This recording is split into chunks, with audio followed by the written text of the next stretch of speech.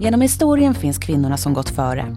De som slagit för sin frihet, krossat normer och spräckt glastak. Som satt avtryck med sin person eller sin gärning. De berättar också historien om oss som kommit efter. Jag har alltid undrat varför jag inte fått läsa om dem så som jag fått läsa om historiska män och kungar. I den här podden berättar jag historierna om kvinnorna jag önskat jag fått lära mig mer om långt tidigare. Men också utan att ducka för det som skaver. Det här är I kvinnans fotspår med mig, Therese Lindgren.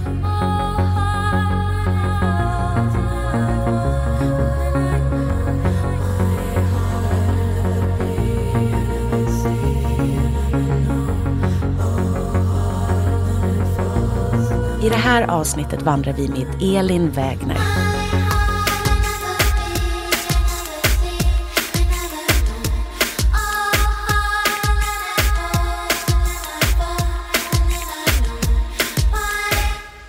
Elin Wägner, vägen mot kvinnlig rösträtt.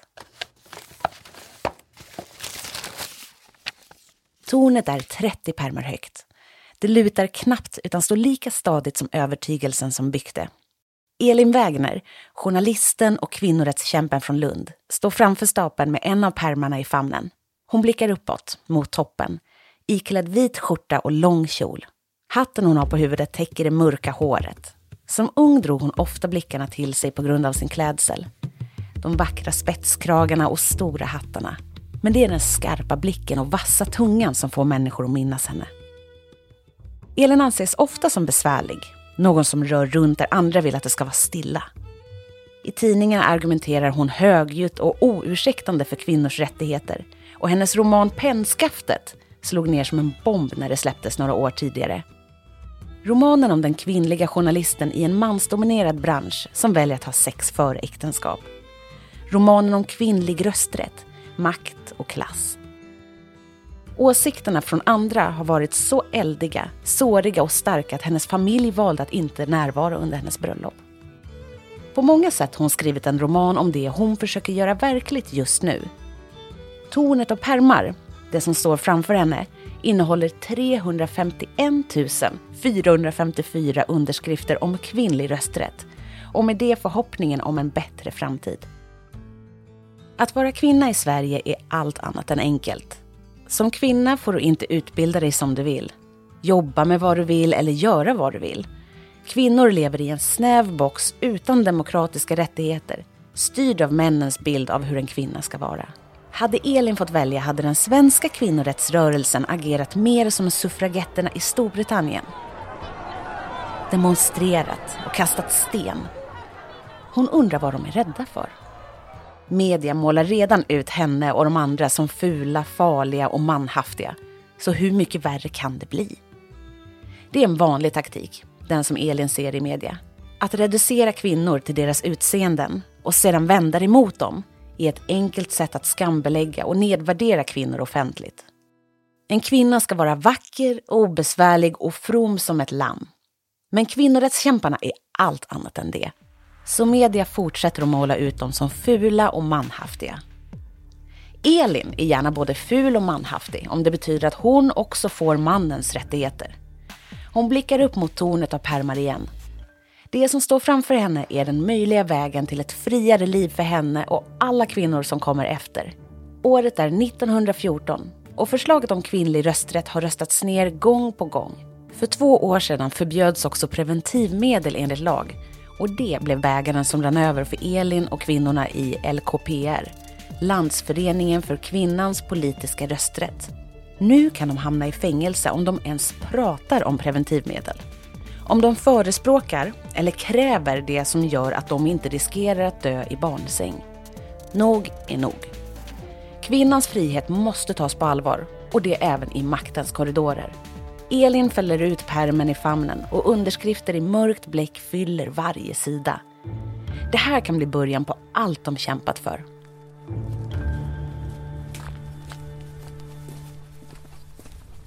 Fyra år senare ligger en grådimmig slöja över Stockholm.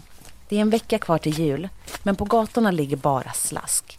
Luften är rå och fuktig och regeringsmännen lämnar svaga plaskljud efter sig där de promenerar mot Helgeandsholmen i sina lackskor. Den lilla ön, belägen i Gamla stan i Stockholm, är hem till riksdagshuset och maktens korridorer. Idag är det den 17 december 1918 och klockan börjar närma sig 10 på morgonen. Det må vara en grå, rå och disig dag i den svenska huvudstaden, men det kommer också att bli historisk. Motsättningarna inför den här tisdagen är många.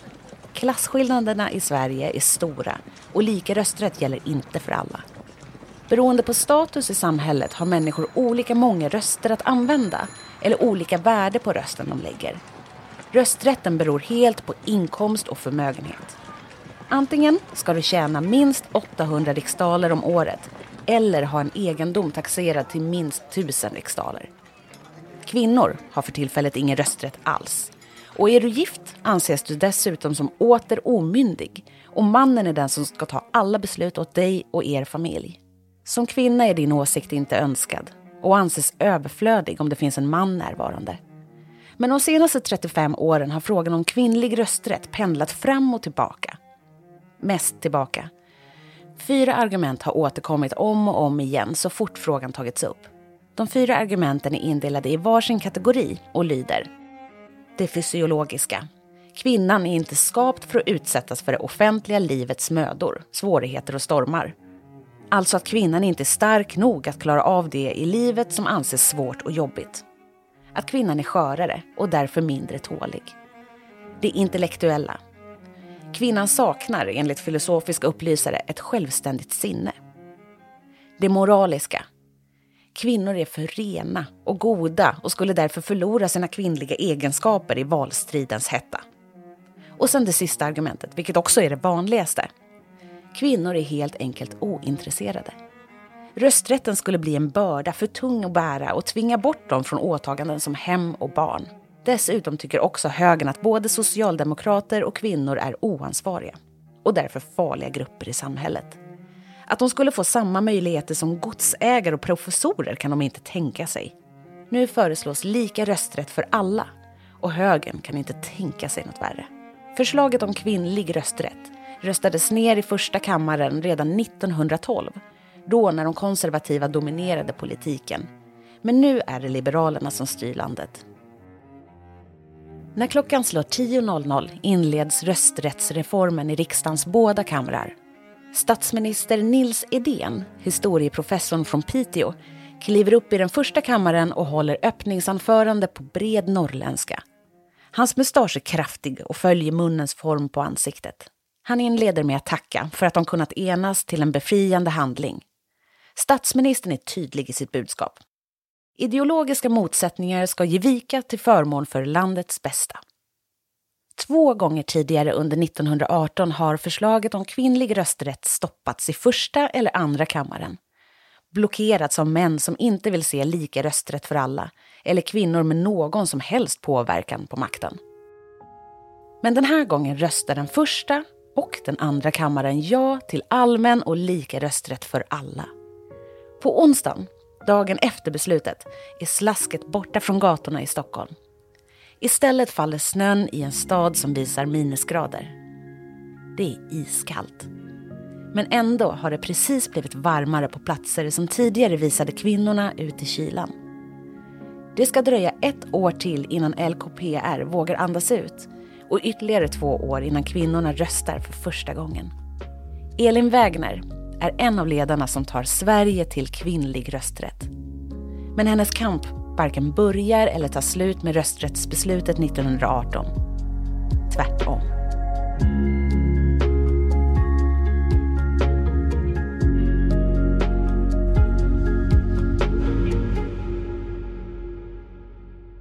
Jag hade faktiskt aldrig hört talas om Elin förrän vi började med den här podden, vilket känns jättegalet så här i efterhand. Men ju mer jag lär mig om henne, desto mer vill jag veta.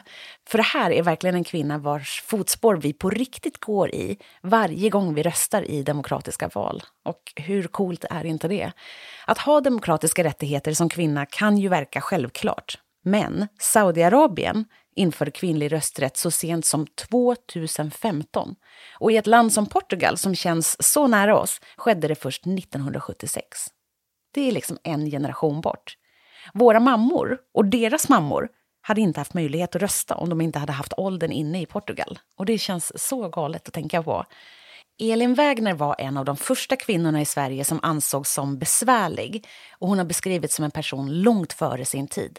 Nu, när feminismen är mer utbredd än någonsin och kampen för kvinnors rättigheter har större spelrum på fler arenor än en, är det verkligen som att vi får skörda frukten av Elins hårda och envisa arbete.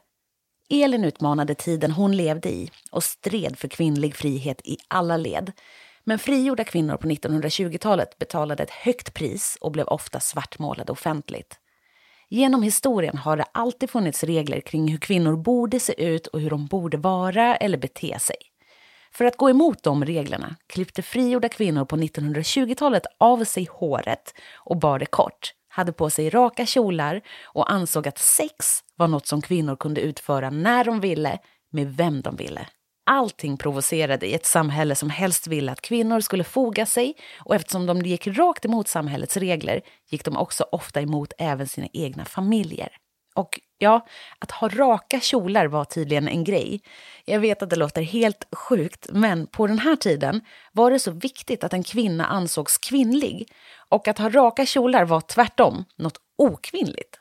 På många sätt tvingas kvinnor fortfarande, än idag, att försvara sin sociala status, sexuella frihet och rätten till sin egen kropp, både i verkligheten och på internet. Men i jämförelse med den tid som var för 100 år sedan vet vi kvinnor om att vi har en kamp att luta oss mot. När Elin Wägner föds gör hon det rakt in i en tid där kvinnors valfrihet var nästintill obefintlig.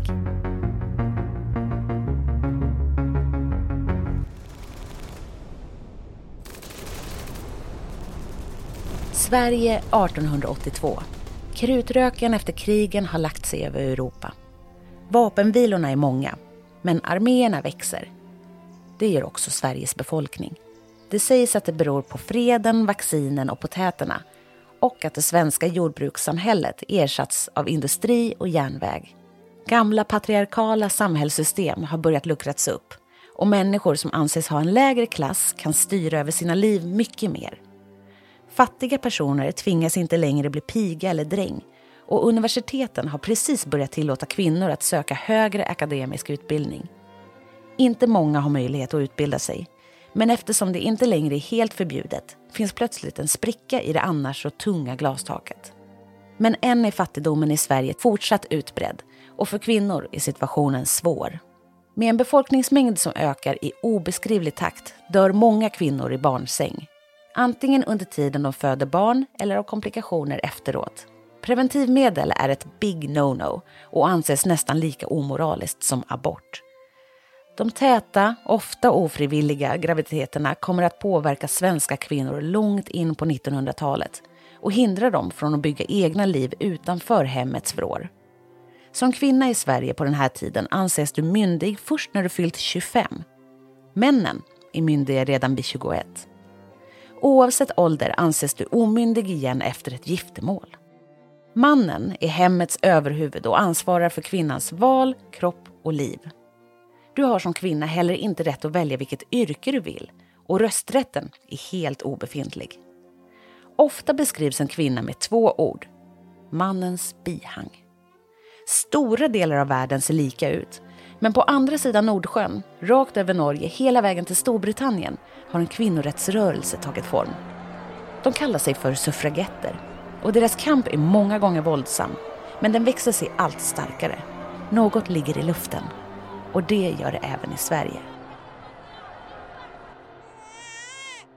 Elin Matilda Elisabeth Wägner föds rakt in i det här, i en värld som för kvinnor är begränsad, den 16 maj 1882 på övervåningen till en skola i Lund. Hon är första barnet till rektorn Sven och prästdottern Anna. Men mamman dör när Elin är bara 3 år gammal.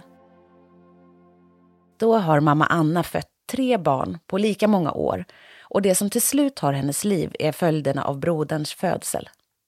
Barnsängsfebern blir allt för svår. Mammans död kommer att finnas med Elin i den kamp hon kommer att leda som vuxen.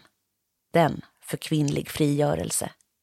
Och i en vuxen värld bildas vid den här tiden, nu när Elin ännu bara är ett barn, Fredrika Bremer-förbundet av Sofie Leijonhufvud Adlersparre. Fredrika var i mångas ögon Sveriges första feminist och den som bidrog till lagen som ger kvinnor möjlighet att överhuvudtaget bli myndiga vid 25 års ålder. Nu vill organisationen i hennes namn främja kvinnans rättigheter i ett land som fortfarande har en lång väg att gå. Men för Elin, som bara är ett barn vid den här tidpunkten, handlar livet om annat. Familjen flyttar från Lund till Nyköping, där pappan gifter om sig, och sedan vidare till Helsingborg. Där familjen gror nya rötter känner Elin bara en längtan bort. Hem, till sin mammas småländska föräldrahem, där hennes morföräldrar tar emot med öppna armar. Syskonen tillbringar all tid de kan på morföräldrarnas gård. Varje sommar och så många helger det bara går. I framtiden kommer Elin själv att låta bygga sin egen Smålandsstuga. Knallröd med vita fönster. En skrivarstuga i kampen för kvinnor, miljö och fred. Det är också under tiden på gården hos morföräldrarna i Småland som Elin märker att någonting skiljer henne åt från pojkarna. Från morbror Alfred som är präst och lillebrodern som hon älskar. Hade hon själv varit kille hade hon velat bli präst. Men nu får hon inte ens predika på lek för sina syskon. Hon är tjej och hon ska veta sin plats. Och just nu ger inte den platsen utrymme för mycket. Och det är hennes egna pappa som kommer att strypa det utrymmet ännu mer. I Helsingborg, där familjen har sin grund, trots att Elin är hos sina morföräldrar all ledig tid, börjar Elin på Appelgrenska elementarskolan för flickor. En grundskola upp till 9:e och sista klass. Hennes penna glöder och hon skriver i stort sett hela skoltidningen på egen hand. Hon vinner priser för sina noveller och skrivandet blir hennes ventil för allt. Men när hon vill ta studenten och studera vidare så är det hennes pappa, Sven Wägner, som säger nej. Han är läroverksrektor i Helsingborg men tror inte på högre utbildning för flickor. Framtiden börjar plötsligt skymma och i bröstet gror ett komplex som hon kommer att bära med sig för resten av sitt liv. Den om att inte vara smart nog, att inte ha rätt utbildning i ryggen. Om att inte uppnå sin fulla potential. Att inte vara tillräckligt påläst, inte tillräckligt kunnig. Bildningskomplexet. För kunskap är makt, så långt är hon med. Under våren 1900, när Elin är 18 år gammal, anställs hon på rektorsexpeditionen som skrivbiträde åt sin pappa. Men ingen kan stoppa Elins penna, utan hon fortsätter att skriva små berättelser som ges ut under pseudonym i Helsingborgs-Posten. 1 år senare får hon träffa redaktören som tillåter henne att bli recensent, och 1903 blir Elin Wägner fast anställd som journalist. Vid den här tiden är bara 12% av alla Sveriges journalister kvinnor. Elin skriver reportage, kåserier och korta noveller, fortfarande under olika pseudonym. 21 år gammal inleder hon en relation med en 5 år äldre redaktionssekreterare. Han bedrar henne och behandlar henne så pass illa att Elin blir svårt deprimerad. Hon får nytt journalistjobb i Stockholm men klarar inte av det. Hon mår för dåligt och blir sängliggande i ett halvår. Men den svåra tiden kommer senare att hitta in i hennes böcker. Bli karaktärer i romanerna som kommer att sätta avtryck i samhället längre fram. Det är i jobbet som journalist som Elin möter Ellen Key och Signe Bergman. De är 2 av ledarna för rösträttsrörelsen och debatterar feminism, jämställdhet och kvinnors rättigheter. Elin suger in deras kunskap som en svamp doppad i vatten. 1908 går hon med i LKPR, Landsföreningen för kvinnlig rösträtt. Och som skribent hittar hon en ny arena på veckotidningen Idun och som frilansskribent i Dagens Nyheter. Hon släpper sin debutbok Norrtullsligan samma år. Boken handlar om en grupp kvinnliga, lågavlönade kontorsarbetare som kämpar för sina människovärden och fackliga rättigheter. I boken skriver hon en scen om hur en av dem går genom ett Stockholm insvept i biografljus med lukt av dåliga cigaretter. Den fortsätter. Jag gick Drottninggatan uppför och blev antastad 6 gånger mellan Fredsgatan och Kungsgatan av Stockholms hjältar och riddersmän. Den 6:e var chefen, men han fann sig utmärkt och sade att han känt igen mig på långt håll. En recensent beskriver det som ett avslöjande av hur det är att existera som kvinna i Stockholm och vad staden har på sitt samvete. Elin är rastlös i sin kamp. Hon vill hela tiden vidare. Växla upp tillvägagångssätten och göra aktion av allt de pratar om. Ibland uttrycker hon sin skavande rastlöshet genom att kritisera dem som hon inte tycker gör tillräckligt. Även om det är kvinnorna hon själv kämpar med sida vid sida. Feminismen brinner i henne. Hon vill att slaget ska vara hårt. Att motståndet de gör mot patriarkatet ska kännas för männen och kvinnorna som försöker upprätthålla det. Men hon vill också att samhället ska förstå människorna som finns i den kvinnliga kroppen. I Pennskaftet, boken hon släpper 1910, lägger hon krutet på att skildra de svenska kvinnorättskämparna som hon kallar riktiga kvinnor. De har kärlekssorg och brustna hjärtan, drömmer om vackra hattar, barn och fri kärlek. Men budskapet om att få vara fri i alla led är svårsmält för vissa. Det möter ett visst motstånd även från de som står henne sida vid sida. Starka röster vill utesluta Elin ur rörelsen eftersom hon uppmuntrar till ett okristet levnadssätt och har alldeles för mycket fokus på den fria sexualiteten. Elin vill att kvinnor ska få ha sex med vem de vill, när de vill. I ett samhälle där kvinnors sexualitet kontrolleras med skam och skuld vill hon istället att den sexuella njutningen ska finnas på samma sätt för kvinnor som för män. Men det betyder att också kvinnor ska kunna ha sex utanför äktenskap, vilket går emot de kristna värdegrundarna som fortfarande finns i det svenska samhället. Det här är något som stör andra kvinnor i kvinnorättsrörelsen som menar på att ämnet är provocerande och kan skada kampen. Vissa tycker inte ens att den är viktig alls. Men Elin är orubblig. Hon uppfattas många gånger som hård och det här är inget undantag. 1911, året efter att Elin slagit igenom ordentligt med Pennskaftet, arrangerar LKPR en stor rösträttskonferens i Stockholm. Och det är Elin som håller i taktpinnen. Hon skriver artikel efter artikel om arrangemanget och intervjuar alla framträdande personer för både Idun och Dagens Nyheter. Under åren har föreningen försökt samla in underskrifter för kvinnlig rösträtt. Men det är ett långsamt och svårt arbete. Kvinnor i alla samhällsklasser, åldrar och civilstånd måste övertygas om att rösträtt är en bra sak. Och alla uppmanas ha stor uthållighet och att hålla fast vid sin brinnande tro. Fastän det kan låta självklart att alla kvinnor vill ha rösträtt så är det långt ifrån hela sanningen.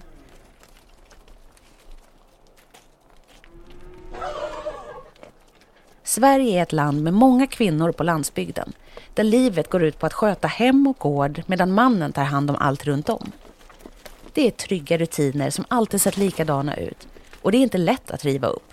Dessutom måste kvinnorna övertygas om att allt som sagts om kvinnors kompetens, om att de inte skulle vara rustade för att klara av att ta demokratiska beslut, helt enkelt inte är sant. Och när det väl är gjort kommer också pressen att ta ansvar för något de aldrig behövt göra innan. Lokala träffar ordnas i städer och byar runt om i landet. Affischer pryder landsortsväggar och en årsavgift för att vara med i föreningen kostar 75 öre. Mellan 1913 och 1914 lyckas kvinnorna med vad de aldrig lyckats med tidigare. 351 454 underskrifter har samlats in och binds i 30 pärmar för att sätta press på politikerna. Förslaget måste upp på bordet igen. 1918, året som först i december kommer leda till beslut om kvinnlig rösträtt, anordnar LKPR sin första och enda gatudemonstration. Kvinnorna tågar på led genom Göteborg och längst fram hålls en banderoll i tyg med orden rösträtt för kvinnor. Endast 3 plakat används vid demonstrationen och gestaltar 3 personer utan rösträtt. Det första plakatet föreställer en man i fängelse, iklädd fångdräkt. Den andra en man inspärrad på mentalsjukhus. Och sist men inte minst, det tredje plakatet föreställande en bild på Selma Lagerlöf. Alla 3 olika, men med en gemensam nämnare. De anses inte värdiga rätten att påverka demokratin. Författaren Selma Lagerlöf är vid den här tiden en respekterad kvinna i samhället och hon engagerar sig i kvinnorättsrörelsen så ofta hon kan. Selma är också en av Elin Wägners största förebilder och de kommer längre fram båda två att bli invalda i den svenska akademin som den första respektive andra kvinnan någonsin. Kvinnorna på demonstrationen är ordentligt klädda i långa klänningar och dekorerade hattar. Handväskorna hänger ut med sidan och smyckena blänker i ljuset. Eftersom de ofta förlöjligas i media som okvinnliga och homosexuella har de en taktik att alltid klä sig enligt modet. Att alltid se ut som den fulla bilden av en kvinna men samtidigt kräva rättigheten att vara lika mycket människa. När beslutet faller i första och andra kammaren och den kvinnliga rösträtten får sitt första godkännande får kampen ny fart framåt. Elin fortsätter att brinna, även efter att Sverige infört kvinnlig rösträtt. Men den här gången är det för något som även idag, 2021, har en kvinna längst fram ledet. Idag heter ledaren för den kampen Greta Thunberg. Men Elin Wägner påbörjade även hon en intensiv kamp för klimatet.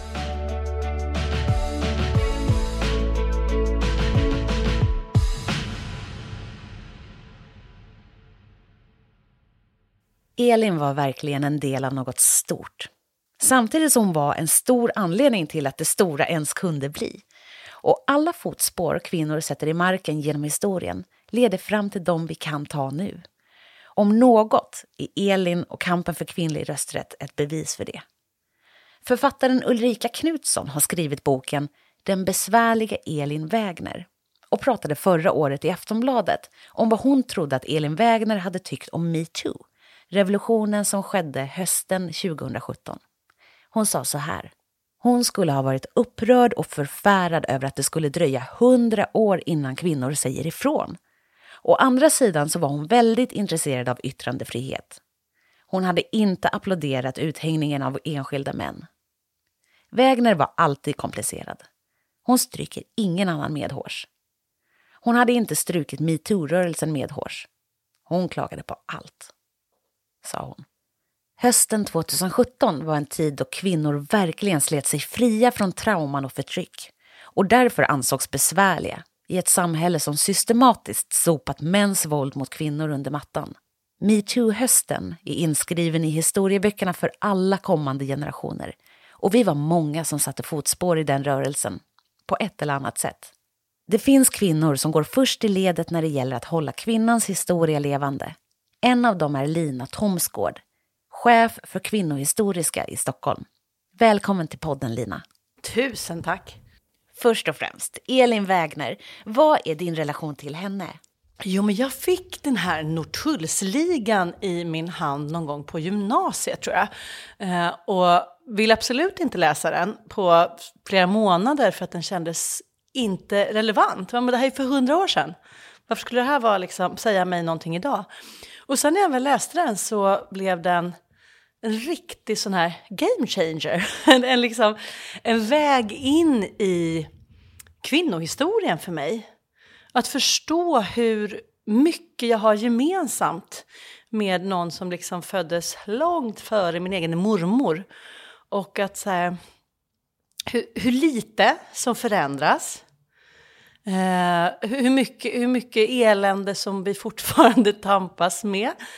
Men samtidigt hur mycket som faktiskt har förändrats. Så att för mig har Elin Wägner varit inkörsport till tyngre grejer. Ja, jag fattar. Men gud, nu blev jag jätteinspirerad. Jag vill också läsa den då. Nej, men den är vill du höra mitt bästa citat då? Ja, har du ett? Ja, Elisabeth i Norrtullsligan, hon säger så här, apropå män. För det här är roligt att den här boken, Elin Wägner skrev ju den som en följetong i DN, tror jag 1907. Och så kom den ut som liksom en bok man kunde läsa 1908. Och det är riktigt länge sedan. Men den tar upp så otroligt mycket aktuella teman. Allt ifrån liksom hur det är kvinnlig vänskap, det är löneskillnader, det är att inte kunna röra sig fritt på stan och så där. Och så är det då de här 4 kontoristernas relation till män bland annat. Och där Elisabeth, vår huvudperson, säger så här apropå män. Att jag har bara träffat på en som uppskattade mitt människovärde. Och han gjorde det inte heller. Det är så otroligt mycket sånt i den här boken. Så liksom, vasst, syrligt, lite så här. Otroligt mycket humor.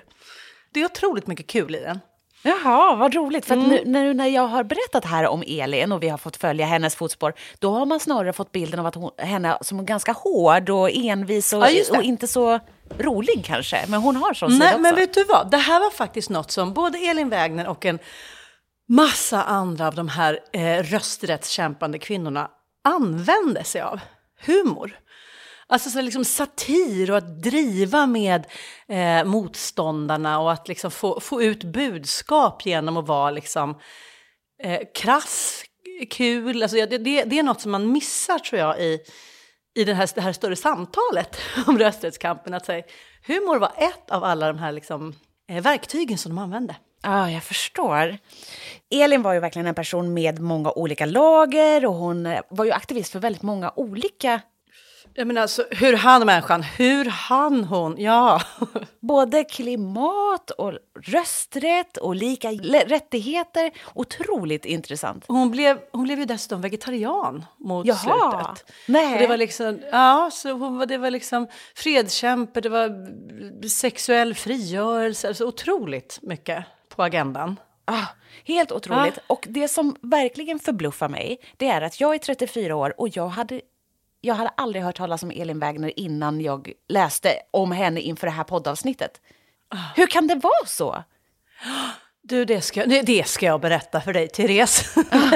så här är det. Alltså, en till sak som jag inte vet om du nämnde nu, det var ju det här att hon var med och grundade Rädda Barnen. Just det. Alltså, hur kan man ha varit så inflytelserik på så många områden? Och det var hon inte ensam om heller. Anna Whitlock, en annan kvinna som levde ungefär samtidigt, hon var också en sån här som man bara, och det där och det där och det där. Så hur orkade de? Och hur kan inte vi liksom hur kan de inte vara household names för oss alla? Då har vi ju dels det här med varför din podd är så fantastisk. Vi behöver tjata på om de här kvinnorna. Och det är av flera skäl. Dels för att man inte generellt har varit så intresserad av kvinnor. Man har varit fokuserad på militär, politisk och ekonomisk makt. Och det är makt som kvinnor generellt inte har haft. Men de som har haft det, och som även under sin tid varit giganter, vilket man ju ändå får säga att Elin Wägner var. De har liksom, det är som att man har skrivit deras historia med sån här spionpenna, du vet. Som man skriver och så blir texten osynlig och så måste man liksom dit med liksom vattenfärg eller någonting för att texten ska synas.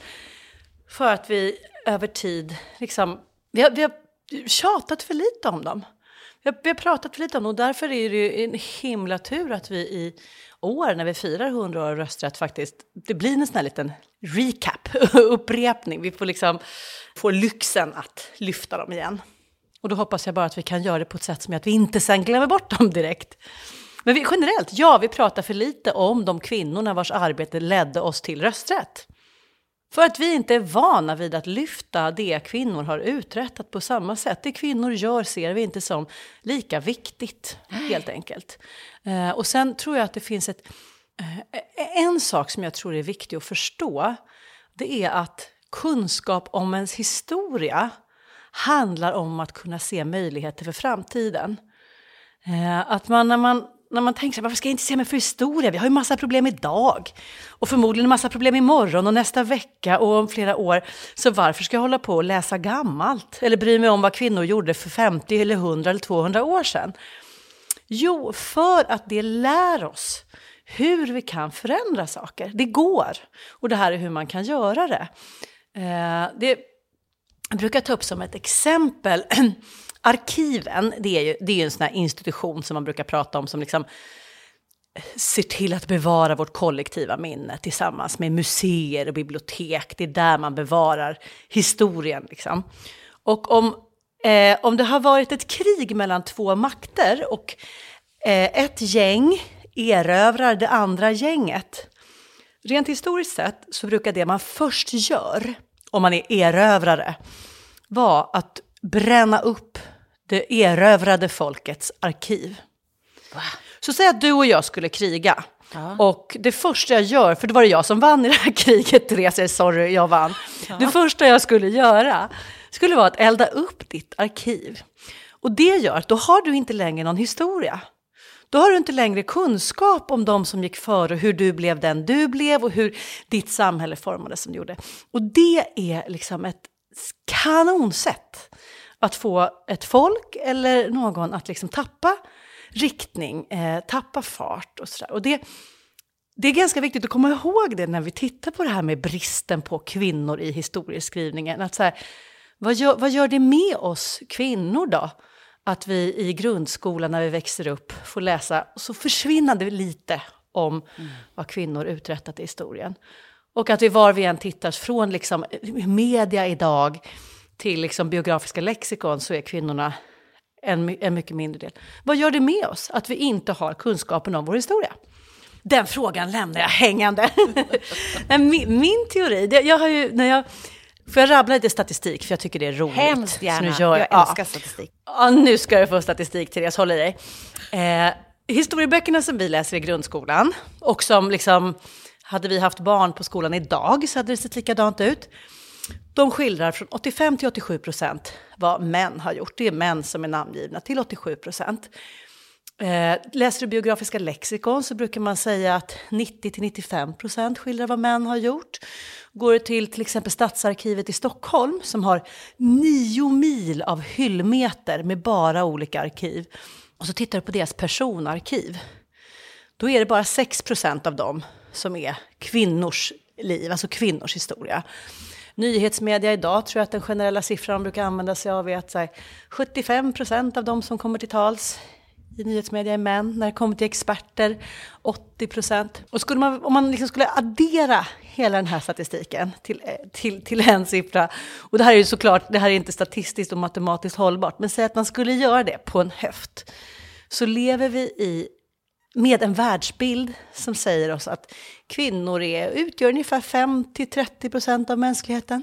Och det präglar ju såklart hur vi tycker att kvinnor ska ta plats i vardagen. Oh. Hur ska en kvinna låta vid bordet? Hur mycket ska kvinnofrågor räknas när vi går till vallokalen och så vidare. Så igen, vår kunskap om historien är viktig. Ja. Du vet, den här grundessensen, det är som det är, det som det alltid har varit, det är naturligt. Och dessutom tanken om att kvinnorna inte finns är väl för att de inte gjorde något viktigt då. Ja. Och delvis kan det stämma, för att kvinnor har inte haft samma förutsättningar och villkor historiskt sett. I synnerhet inte kvinnor som inte haft stålar. Men de som faktiskt ändå mot alla odds lyckades, både som kvinnorörelser som lyckades förändra liksom policies och politiska beslut, eller liksom enstaka lysande undantag som just var giganter under sin tid. Även de tenderar att liksom halka ur historieskrivningen. Och då betyder det att vi behöver vara där och som en motkraft. Exakt. Stoppa tillbaka dem. Men vi ska också se till att berätta om helt vanliga kvinnors liv. Hur var det att vara lärare på Elin Wägners tid? Det var ganska ofta ganska jobbigt, för du levde som ensam ung kvinna och du kunde bli utsatt för liksom sexuella trakasserier och våldtäkter och sånt. Någonting som jag vet att Elin Wägner tog ton emot. Och hur är det idag för kvinnor som växer upp i ytterstadsområden eller med liksom invandrarbakgrund som inte får tillgång till vare sig språk eller arbetsmarknad på samma villkor? Deras liv är ju också en del av Sverige. Men ingår den i berättelsen? Och kommer vi om 100 år, när Therese Lindgren om 100 år sitter och har en sån här podd, kommer vi då titta i historieböcker där deras röster saknas? Risken är väldigt, väldigt stor. Om vi inte gör någonting åt saken. Exakt. Och vet du vad? Vi kan göra någonting åt saken. Det är det som är så fantastiskt. Det du gör med den här podden, lyfta kvinnorna som faktiskt har gått i bräschen, som har gjort skillnad. Det är ett sätt att göra det på. Alla som lyssnar på den här podden kan göra skillnad. Vi på Stockholms kvinnohistoriska har precis kommit ut med en bok som handlar om hur var och en kan vara med och faktiskt i praktiken förändra historieskrivningen. Och då vad heter den? Ja, den heter Arkivism, en handbok. För då kliver vi tillbaka in i de här arkiven som jag pratade om tidigare, att man brände upp för att ta bort någons historia. Det är arkiven som historiker kommer att vända sig till när de ska försöka hitta. Säg att en historiker om 100 år är nyfiken på det här fenomenet Therese Lindgren. Vad gjorde Therese? Vad var hon för en person? Då kan finns YouTube kvar, så kan den hitta information där. Den kanske kan lyssna på den här podden, men det är väldigt vanskliga vägar att hitta information på eftersom de plattformarna ägs av någon annan. Det historikern kommer vilja göra är att vända sig till arkiven. Där man också hittar Selma Lagerlöfs historia, man hittar de här rösträttskvinnorna som vi har pratat om. Idag, det vi kan göra för att se till att förändra framtidens historieskrivning är 1. Gå till arkiven och hitta kvinnorna. I alla de här hyllmetrarna, liksom mil av hyllor som finns på stadsarkiv, på riksarkiv, på föreningsarkiv, på hembygdsarkiv. Gå in och leta reda på kvinnornas berättelser, för de finns där. Dolda i liksom något rättegångsprotokoll så kan du få höra om liksom modiga kvinnor som krävde upprättelse för liksom våldtäkter för 300 år sedan.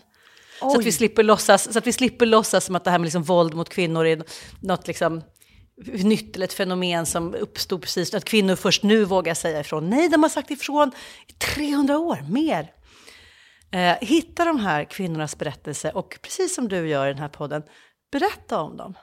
Men sen det viktigaste, och det är nu ska vi prata om det här med framtiden igen och hur historia och framtid hänger ihop.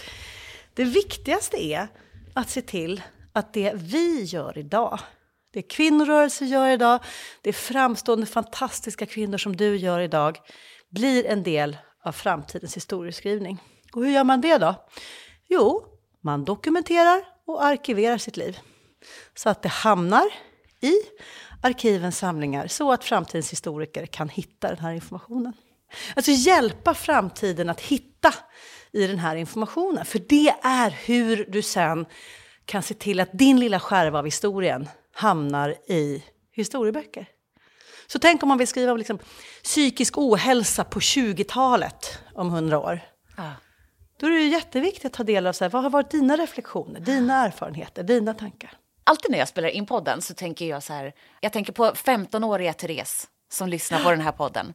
Vad behöver hon höra för att liksom få motivation? Alltså det är det, när jag stannar upp och tänker så tänker jag så här, nu är jag 15-åriga Therese. Och då skulle jag säga att så här, det som Elin Wägner gjorde för mig, nämligen visa att det finns centrala problem och frågor som har funnits i 100 år som vi verkligen kan göra någonting åt. Vi kan förändra saker, och om det finns 2 tydliga grejer att ta med mig från Elin Wägner så är det alltså, varför lyckades de åstadkomma så mycket? Hur kunde hon vara så engagerad på så många sätt? Då är det för att hon hade ett gäng. Hon hade det här nätverket. Hon hade liksom en liga, för precis som du sa, och hon var lite bökig och tuff och besvärlig och sådär sa man, men samtidigt så hade hon livslånga vänskaper med andra tjejer där de liksom stöttade varandra, de brevväxlade. Det här var ju på en tid när man inte hade mejl, så att gruppmejl på den tiden var liksom att Ellen Rydelius liksom skrev ett brev som hon skickade till en i gänget som läste det och skrev och skickade vidare. Och så det blev liksom en riktig sådär. De hittade stöd i varandra och de hjälptes åt att se till att de skulle orka. Och det där nätverket, det är vad alla där ute idag kan använda sig av det på samma sätt. Och att gå samman och att liksom i armkrok med varandra göra någonting, det är hur rejäl skillnad kan åstadkomma. Vi kommer ingen vart annars. Nej, verkligen. Nej, jag är så inspirerad utav dig, Lina. Jag blir alltså full utav liv, känner jag. Och jag inspireras otroligt mycket av Elin. Jag är så glad att jag får lära mig om henne nu. Tack snälla för att jag fick prata med dig en stund. Tack snälla för att jag fick prata med dig. Och tack för en fantastisk podd.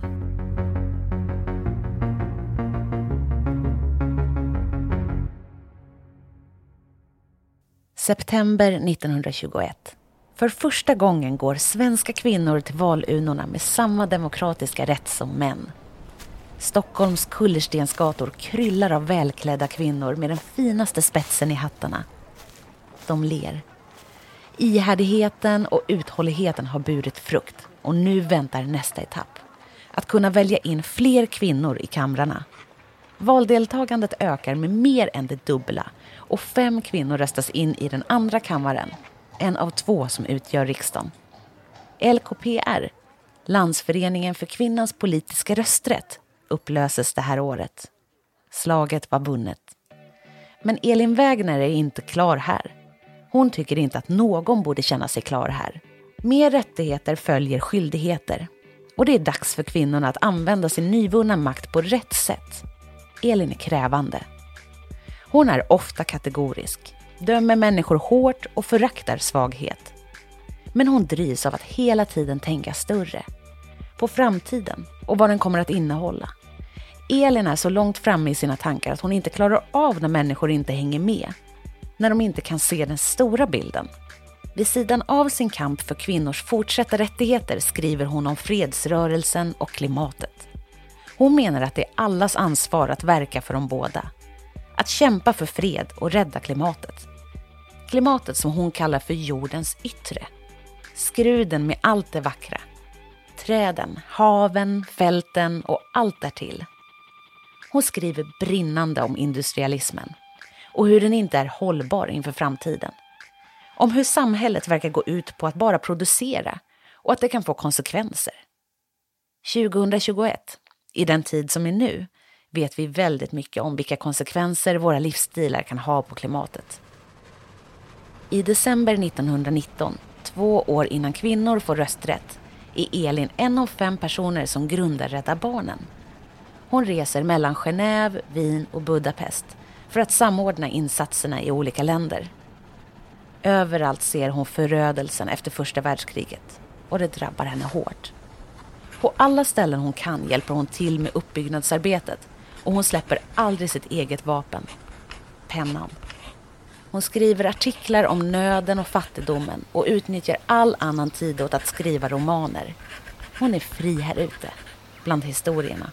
Europa är hennes spelplats och hon kommer mer eller mindre att vara på resande fot till 1923. I juni 1923 får hon nog av fredsarbetet och skriver: Jag anser mig ha uppfyllt min plikt, min botgöring i Stockholm med allt jag trälat för där. Kvinnor, rösträtt, fred och dylikt. Nu får andra skriva upplopp och springa på telegrambyrån om nätterna och göra protokoll. Hon bor numera på en gård utanför Katrineholm som ägs av politikern Elisabeth Tamm, en av förgrundsfigurerna inom den svenska feminismen. På Herrgården skriver hon om det som fångat mycket av hennes engagemang. Kampen mellan lust och plikt.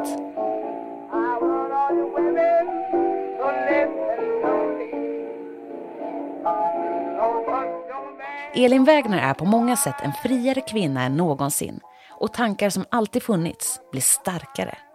Varför ska inte kvinnor kunna välja själv vem de vill ha sex med? Varför ska de inte få ha sex innan äktenskap? Och varför ska de inte få ha säkert sex?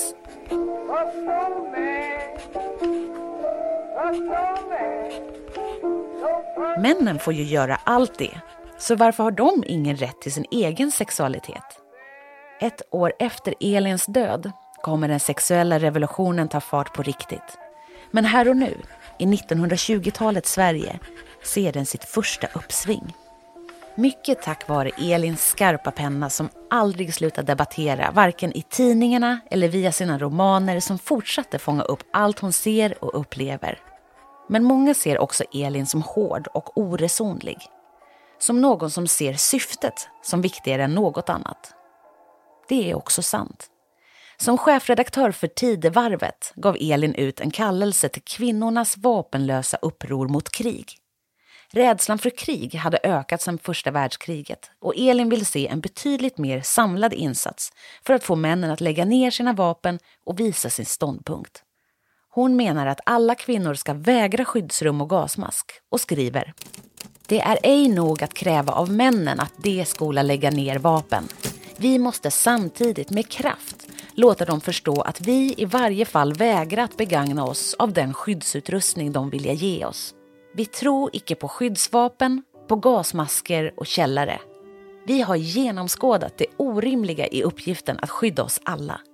Vi vilja icke vara med om ett kallblodigt urval av dem som skola räddas. 80 kvinnor väljs in i en kvinnoförsamling som ambassadörer för uppropet som får namnet Ned med vapnen. De lämnar över ett beslut till FN i Genève men får ingen respons. Besvikelsen över att inte ha uppnått något, över att ingen följde efter och att krigen fortsatte att hägra vändes mot Elin efter misslyckandet. Hon är snabb med att dra sig tillbaka eftersom hon inser att de inte åstadkommit något alls, trots det oerhörda arbetet. Elin hamnar i en kris som slår på hennes kropp fysiskt under 1 års tid. Att förändra och skapa debatt är ju vad hon lever för. År 1944 blir Elin Wägner invald i Svenska Akademin, som den andra kvinnan någonsin efter Selma Lagerlöf. Även där tar hon taktpinnen och föreslår att Gabriela Mistral, en kvinna från Sydamerika, ska tilldelas Nobelpriset i litteratur. Gabriella är än idag, 2021, den enda kvinnan från Sydamerika som fått det. Andra världskriget och sanningen om förintelsen skakar Elin Wägner svårt. I hennes fredsarbete har hon varit övertygad om att godhet finns och att godhet vinner. Men förintelsen vänder upp och ner på hennes tanke om att det finns gränser även för ondska.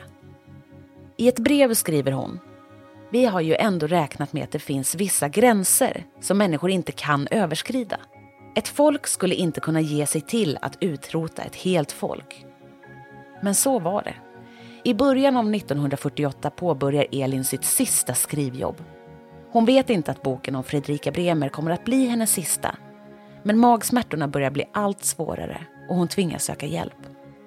I oktober samma år upptäcks cancern i magen och efter en operation får hon beskedet ingen vill ha. Sjukdomen har spridit sig och inget går att göra. In i det sista skriver Elin Wägner om Fredrika Bremer. Om kvinnan som gått före. Kvinnan som banat väg för henne och kamperna hon kom att viga sitt liv åt. Rösträtten, friheten, freden och miljön. Fastän Elin blir svagare glöder pennan med samma kraft som alltid.